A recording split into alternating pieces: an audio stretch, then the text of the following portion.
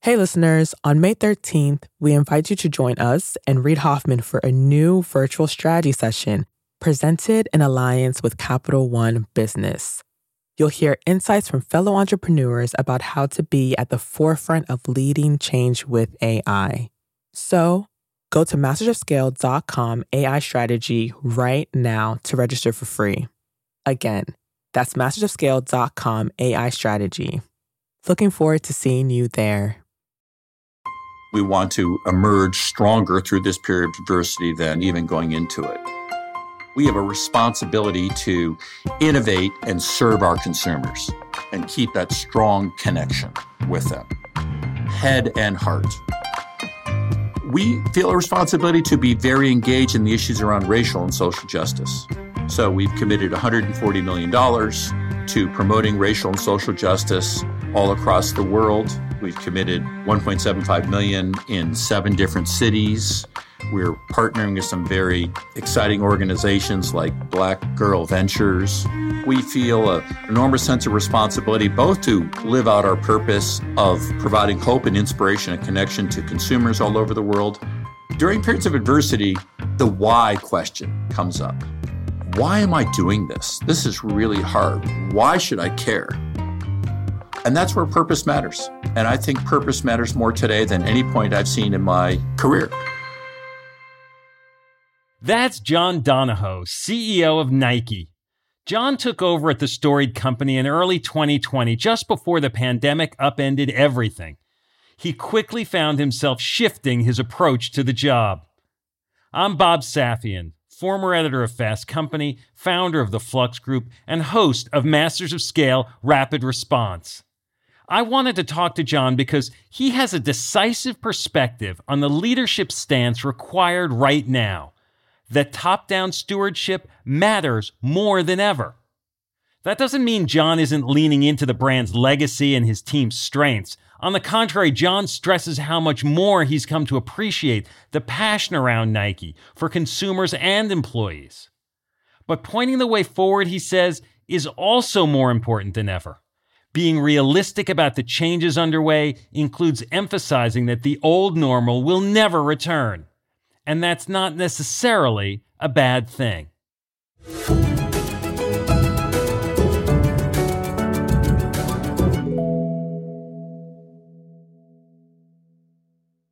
We'll start the show in a moment, after a word from our premier brand partner, Capital One Business. I woke up in the middle of the night because I had this nightmare that we were front page news, that we've done the stupidest mistake of our life by making this pivot. That's Aparna Saran, Chief Marketing Officer for Capital One Business, and she's recalling a moment from her previous position at Capital One when she was heading up a team designing a new business card. We had just made the decision to go all in and sunset the prior version of the product, which was honestly the cash cow for our business. When we made that decision within a senior leadership meeting, as someone who had been on the journey to build this out for 5+ years, it was really exciting.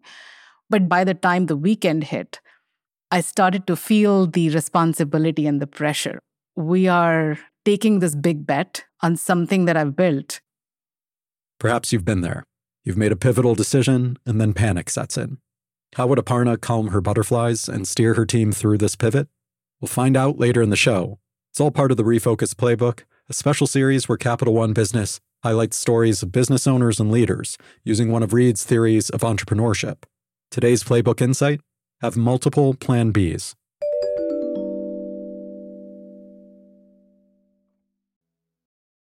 I'm Bob Safian, and I'm here with John Donahoe, CEO of Nike. John is coming to us from Nike headquarters outside of Portland as I ask my questions from my home in Brooklyn, New York. John, thanks for joining us. It's great to be here, Bob. Good to see you after so many years. Yeah, so the last time we saw each other, you were CEO of a different enterprise. I think we first met when you were CEO at eBay. You've been CEO at ServiceNow. You were on the board at Nike for a while. And then last year, you moved from the board to joining the company. How did that decision and that change come about? Well, Bob, it was actually the last thing in my mind as I was a board member and enjoyed supporting Mark Parker, Nike's fabulous CEO, and helping serve Phil Knight and the rest of the board. And one day, Mark came to me and Phil soon thereafter and said, would you ever consider becoming CEO and being my successor? It caused me to reflect a little bit. And I'm at the stage of life where most of my decisions come from a place of purpose. And as I thought about where I was in my life and where things are in the society in this day and age, the world is more polarized than any time in my adult life. As I reflected on it, sport is one of the few things that still brings people together. Sports brings people together across nations. No matter how much you may hate your rival or your opponent, you play with a civil set of rules. And at the end of the game, you shake hands and congratulate your opponent. I feel like the world needs sport today more than any time in history. And Nike's at the very epicenter of sport.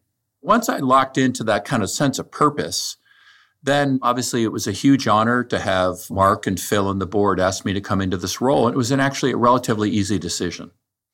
Now, I'm sure when you started this job, having been a CEO before and having been on the board, you had a pretty good sense of the job you were moving into and how you were going to make good on that mission, that purpose. And then, of course, 2020 disrupts everybody's plans. So when did you realize this was going to be different, and how did your plans shift as the year unfolded? Well, it's interesting, Bob, because I was in this very room about a month before I started. Mark and I did an all-hands webcast. And I said, I have one and only one priority in my first 100 days, is I want to do a lot of listening and a lot of learning. I started off consistent with that initial plan. I spent my first week in China, because the best way to learn about a company is through the eyes of the consumer. And so I was in China and Japan. I was out a lot in the market, getting to know Nike's brand, getting to know Nike's people. And then about, I'd say 45 days in, I was in an operating review. Our fabulous leader of China, Angela Dong, talked about China, which at that point was in lockdown with COVID, and how people are now working from their homes, how our China team was adjusting, and what it was like in China. And at that point, I think the conventional wisdom was this was an issue in China, but not everywhere else. But then our head of Europe got up and began to talk about, we're seeing some early signs. Our head of North America got up, seeing early signs. Our head of the rest of Asia Pacific and Latin America. It became clear this was not going to be an isolated incident. This was something that was going to impact us globally. At the end of that day, I said, I think we need to shift our mindset, and we need to go from what is a peacetime mentality to a wartime mentality. In a peacetime world, what leadership's about is you try lots of different things, you experiment, you try to make as many decisions as close to the customer out in the field as possible. And you kind of let 1,000 flowers bloom and see what grows best. Wartime's different, because wartime is characterized by enormous uncertainty. And so what leadership in wartime means is you've got to be clear about what your plan is. You've got to be clear about how you're going to deal with the uncertainty. You have to have contingency plans and scenarios because you can't predict the future. You have to over-communicate. It is by its very nature a more top-down leadership style that's necessary. And so literally in that room that day, and it was the 40 top leaders at Nike, we said, you know what? We need to assume the worst or plan for the worst and prepare for it, and then embrace our future together as a team. And I will tell you, I was so proud in that next month about how that team responded. China was kind of the playbook. And then we just rolled that playbook out in the US, Europe, and through the rest of the world. And we're still using that today. In China, they're back in the office. In China, all of retail's open. In fact, retail traffic and retail sales are up in addition to e-commerce. Over the last year, we've just been trying to stay consistent with their values, but just embrace the reality and uncertainty that we face. And so is China been like the model all the way through, or is it very more globally than that? It's worked out to be a pretty good analogy. Immediately the Chinese government closed down retail. We have over 6,000 retail stores in China. People had to work from home. One of our core purposes is make sport a daily habit. And over the last couple of years, we've been talking about how the definition of sport is expanding from more classic traditional sports like basketball and global football and you name it, tennis, golf, so many sports, to yoga, fitness, wellness. But what happened when China shut down is people started practicing sport in their living rooms, in their bedrooms, in their dining rooms. And all of a sudden, that broader definition of sport was being illustrated through our very eyes, right? People were using pieces of fruit as weights. People were doing push-ups with their kids on their back. One of my favorites was seeing a grandfather, an elderly grandfather, standing at his kitchen sink, pouring dish soap on the kitchen floor and then making it act like a treadmill. His shoes were sliding on the soap. We began to see that people were bringing sport into their lives while confined to their homes. And that started happening in China. And by the way, that has played its way out all around the world. And this idea of the kind of recovery that we're going to have, people talk about this V-shaped recovery. Is that what you've seen in China? And it gives you some impression about how the recovery is going to unfold once health isn't in the way of us going back to normal, going back to what we used to do? Well, I think there's a definition of a new normal. Here's what's not going to change, which is consumer behavior. Consumers now start their shopping experiences on their mobile device. Sometimes it's an e-commerce transaction that they buy it and it gets shipped home to them. Sometimes they reserve it online and pick it up in store after they try it on. Sometimes they're in a store and they say, you know what, just ship this to me home. I don't want to carry it home. So the seamless consumer experience that's digitally grounded, I think that's here to stay, even when physical retail opens back up. And that's what we're seeing in China and that's what we've seen elsewhere. And that's why we're accelerating what we call our consumer direct offense. What I think is happening in China that will happen in other places in the world is as our teams came back together into the office, that human connection becomes really, really important. And certainly it's essential if you're an innovative company like Nike. Nike's foundation is innovation. And to innovate, you need to engage with each other. The role of serendipity and human interaction around innovation and idea creation and the execution of that is very hard to do via Zoom. Our teams have done a great job over the last year using Zoom to maintain our momentum. But what we saw in China was just that our teammates, we call them our athletes. That's what we call our employees. Our athletes are engaging with one another and the momentum and creativity and engagement's as high as it's ever been. You have a very deep background in digital commerce. As you say, e-commerce has become dramatically accelerated. How prepared was Nike for this shift? And what adjustments has it led to in the business? Well, Bob, the great news is through the very hard work of all the teams over the past several years, Nike was well-positioned coming in. Our digital assets, Nike.com, our Nike mobile app, our sneakers mobile app. For sneakerheads out there, every sneakerhead will know what the sneakers app is. The volume just went through the roof. Our digital growth rate was 80% throughout the last year.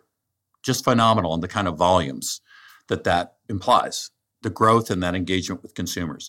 Similarly, the Nike Training Club and the Nike Run Club, which are activity apps, the number of new users and members and engagement with those activity apps just skyrocketed. So we were well positioned to respond to the consumer. But what happens behind the scenes that the consumer doesn't see, there was phenomenal change going on. Our supply chain team taking a supply chain that was in essence geared to get product from factories all over the world into retail, physical retail environments, often shipping in a full container. That's what the core system was set up to do. And yet now it was completely a direct-to-consumer transaction. And we needed to get our product to consumers in 2, 3, 4 days. And so the way they were able to, on a dime, change and get that product to consumers in a direct way with service levels that were very, very impressive. We had some unsung heroes in our distribution channel and our supply channel, and then our store athletes. We have roughly 50,000, we call them store athletes, people that work in our retail stores all over the world. And at the beginning of COVID, when retail was closed, we guaranteed their pay. We had pay continuity for over 3 months because we knew they were a strategic asset for our company. And then as retail began to open back up, again, these are people that had to come to work. We looked out for their safety and the safety of our consumers. And they helped bring Nike to life on the front lines with consumers day in and day out through our retail environment all over the world. And in an environment where sometimes retail open and then closed. They have shown amazing flexibility and amazing resiliency. I think we had some fundamental strengths and momentum coming in. One of the things that I've learned through my career, it's actually periods of adversity are periods where the strongest companies and the strongest brands can get stronger. So we've said we're going to operate with the long term in mind, and our goal is to emerge stronger coming out of this period of adversity than when we go in. Yeah, how is your strategy different than it was a year ago because of things you learned during this time? Well, it's interesting, and I feel incredibly fortunate because Nike's strategy a year ago was called Consumer Direct Offense, CDO. And the thesis was that e-commerce or digital was becoming a larger and larger share of Nike's business because consumer behavior was changing. And so I think it was in 2017 or 2018, we estimated that by 2023, 30% of our business was going to be digital. And that seemed like a bold, big goal back then, or prediction or forecast. And it wasn't Nike driving it. Consumer behavior was driving that. Well, what happened is we hit 30% last year. And so we now think that over half our business will be digital within a reasonable period of time. I'm no dummy. What was working. So instead of calling it Consumer Direct Offense, we now call it Consumer Direct Acceleration, because we now think that what would have taken 5 years in change of consumer behavior will now happen in 2 or 3. And therefore, what would have taken us 5 years to do to respond to that changing consumer behavior, we now need to do in 2 or 3 years. And so there's just a renewed sense of urgency in every element of how we operate. We have evolved our orientation to where we were primarily engaging with consumers, we call it by category or by sport. And what we're finding is that actually consumers say, well, actually, I play basketball and I run and I do yoga. And I want you to know that those are all part of me. And so we've evolved our organization to be more oriented around the holistic view of the customer. We then are providing that end-to-end digital experience. And when I say digital experience, there's physical components of that digital experience, right? We say consumers want to get what they want, when they want, how they want it. So we've reoriented digital experiences, our direct retail experiences, and wholesale partners around the world. And then the heart and soul of Nike remains the same, which is product innovation and in the storytelling that goes with it. And throughout this entire COVID year, we have continued to launch new product almost on an every 2-week basis. We'll be back in a moment after a word from our premier brand partner, Capital One Business. There was panic that set in that night because I didn't want to let people down. We're back with Aparna Saran of Capital One Business. She was recalling the time she woke up in a cold sweat, terrified that the new product she had been working on might fail. So the next morning, she sat down and wrote an email. It was Sunday morning, and I said, you know what? I'm going to just share this with my peers. It was very emotional. It was sort of a cry for help. Aparna realized that if the new product didn't take off, she needed a plan B, preferably multiple plan Bs. I'm inviting them to be the thought partners so that we are mitigating as much risk as possible and we have contingency plans in place as we make this move. You write something like this and your heart is pounding, should I send this? It was a super vulnerable moment for me. But then I was like, I'm going to just send this. What's the worst that'll happen? It can't be worse than being on the front page of the newspaper. So she held her breath and hit send. What happened next would surprise even her. We'll hear about that later in the show. It's all part of Capital One Business's Spotlight on Business Leaders, following Reed's Refocus Playbook.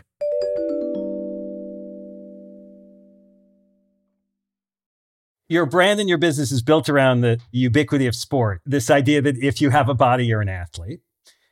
But you're quite prominent in the pro sports environment, which has had its own convulsions and adjustments during this period. Did you get involved with any of that, with leagues, with athletes, with universities, the Olympics? All of that impacts your business and your brand in different ways. Well, obviously, our teams interact on a very regular basis with elite athletes and professional teams and leagues and organizations. So yes, and we're very prominent at the Olympics. We're very prominent almost anywhere sport happens. Nike's there. I remember conversations with Adam Silver as the NBA. Adam and his team were thinking around the bubble, how to make the bubble work, how to make a safe season happen with COVID. And we talked about how can we support that? How can we work together? So I give enormous credit to literally the leagues, the athletes who've had courage to embrace it and deal with the start-stop nature at times. We serve everyday athletes, as you described, but we also serve elite athletes. They're our heroes. They're the people that inspire us. The Serena Williams and Naomi Osaka tennis match at the Australian Open 2 nights ago was just, that's why we exist, to see two incredible athletes out there competing at the highest levels in a way that inspires millions and millions of people around the world. So yeah, we work closely with them, and that's a large part of what gets us out of bed every morning. I want to ask about leadership challenges in this moment. CEOs have been put in new positions over the past year, pressed to take positions on social issues and political issues even. What do you think the role of a CEO should be in matters that are beyond dollars and operating your enterprise? Well, I think there's no doubt that in today's world, companies are playing a growing role in society, far beyond just our products and services, as employers, as contributors to the community. What we've tried to do is be really clear about what are the issues that are core to our purpose. And we're comfortable speaking out on those issues. And then other issues we may care about, but they aren't core to our purpose. So for instance, in our case, there's 3 pillars of our purpose: equity and equality, racial justice, social justice. Nike has a long history of engaging on this topic.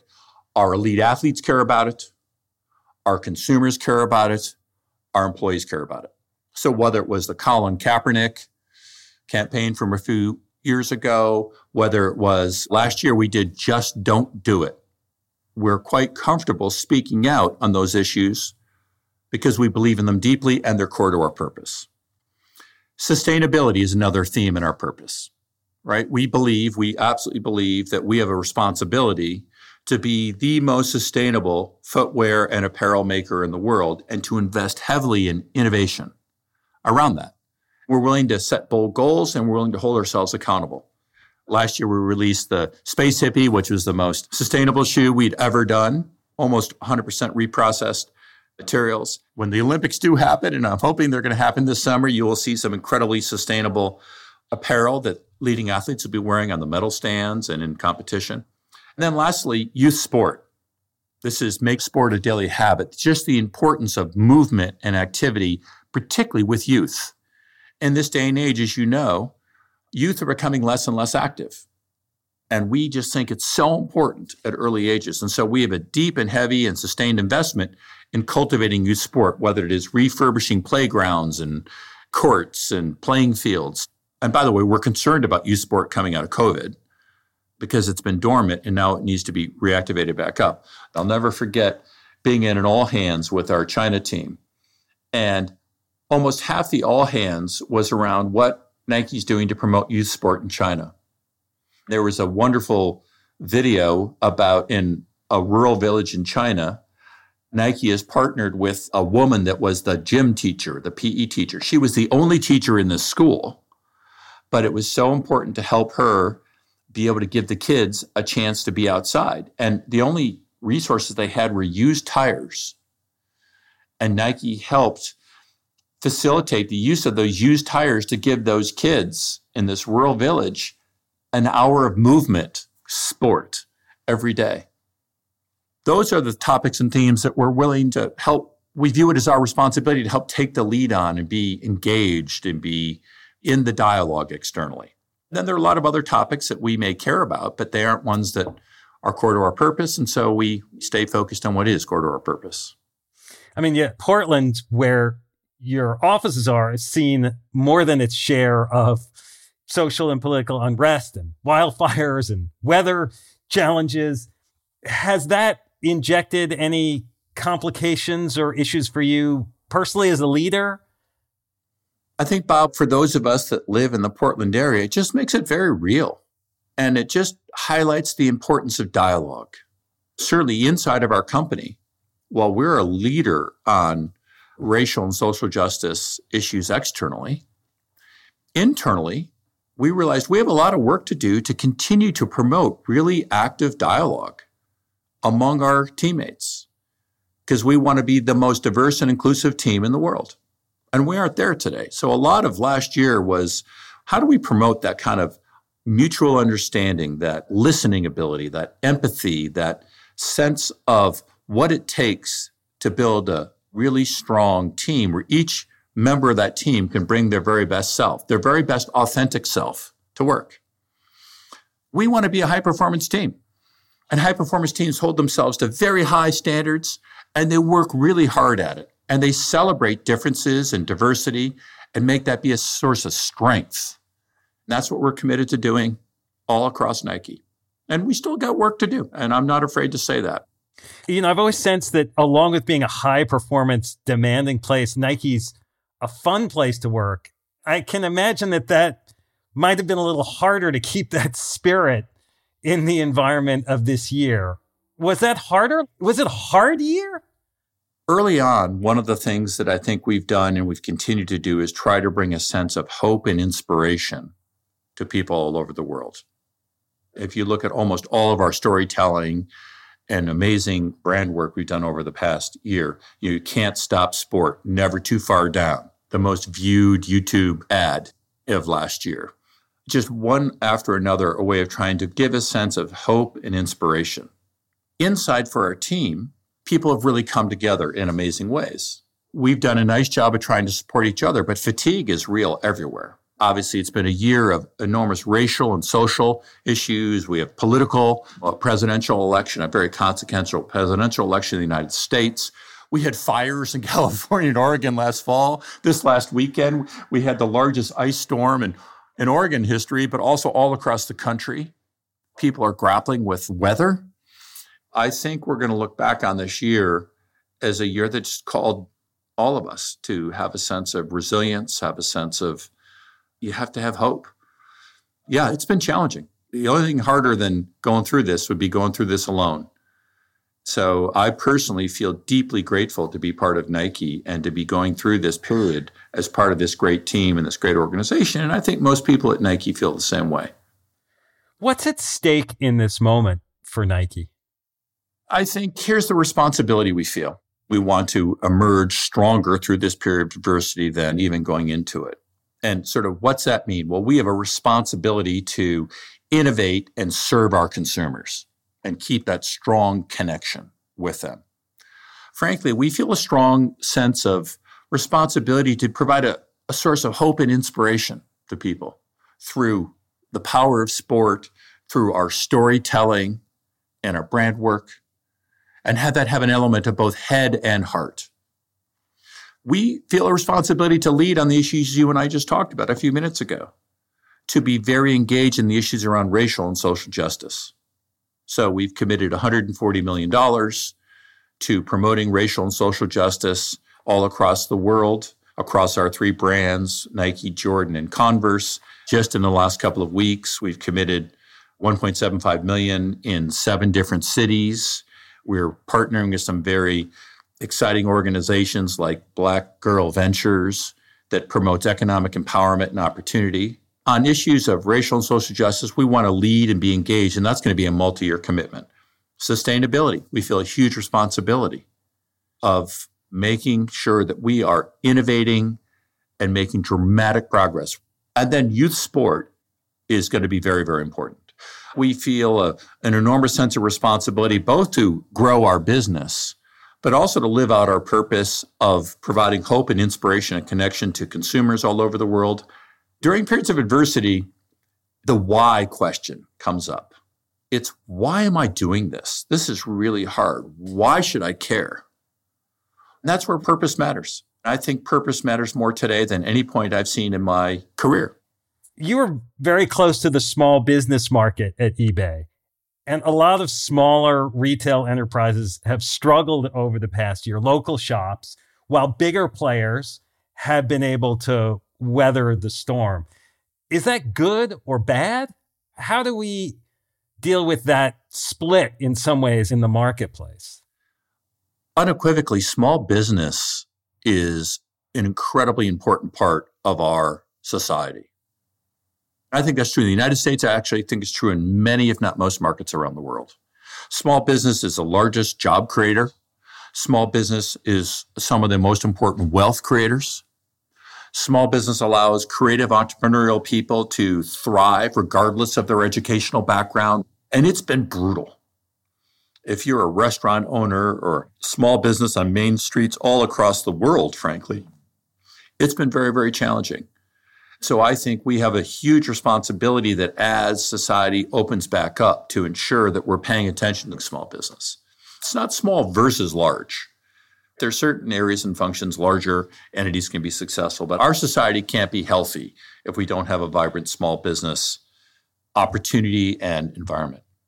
Now, for us at Nike, we have a neighborhood initiative where some of our most loyal and most excited consumers are in urban cities around the world. And that's where retail's really been hit. So we are partnering with entrepreneurs to help them grow retail, physical retail in these neighborhoods. So while, yes, a lot of retail is consolidating, we also want to be ensure that we're investing, whether it's investing digitally through a sneakers app or investing physically through these neighborhood initiatives of helping to promote small business, particularly in urban markets all over the world. You know, as we talk about all this, it's so tricky with so many different things moving around. And I'm mindful of the analogy you made, the story you told right at the beginning about moving from a sort of peacetime managing an approach to a wartime strategy. At what point do you know that it's time that you can move back to peacetime, where you can start to let 1,000 flowers bloom again, and it doesn't all have to come from the top? How do you know when you're nearing those places, that next inflection point? Well, that's a great question. I think it always takes longer than you guess and longer than you estimate. And so I think we will be in a period of very high and fundamental change. In many ways, as you keep looking forward and understand, don't assume it's going to go back to the way it was. That's death, because then you're always comparing it to the way it was. Say, you know what, we're in a period of rapid change. Some change that feels exciting and some change that feels very challenging. I think we're going to be shaping that new normal for not just months to come, years to come.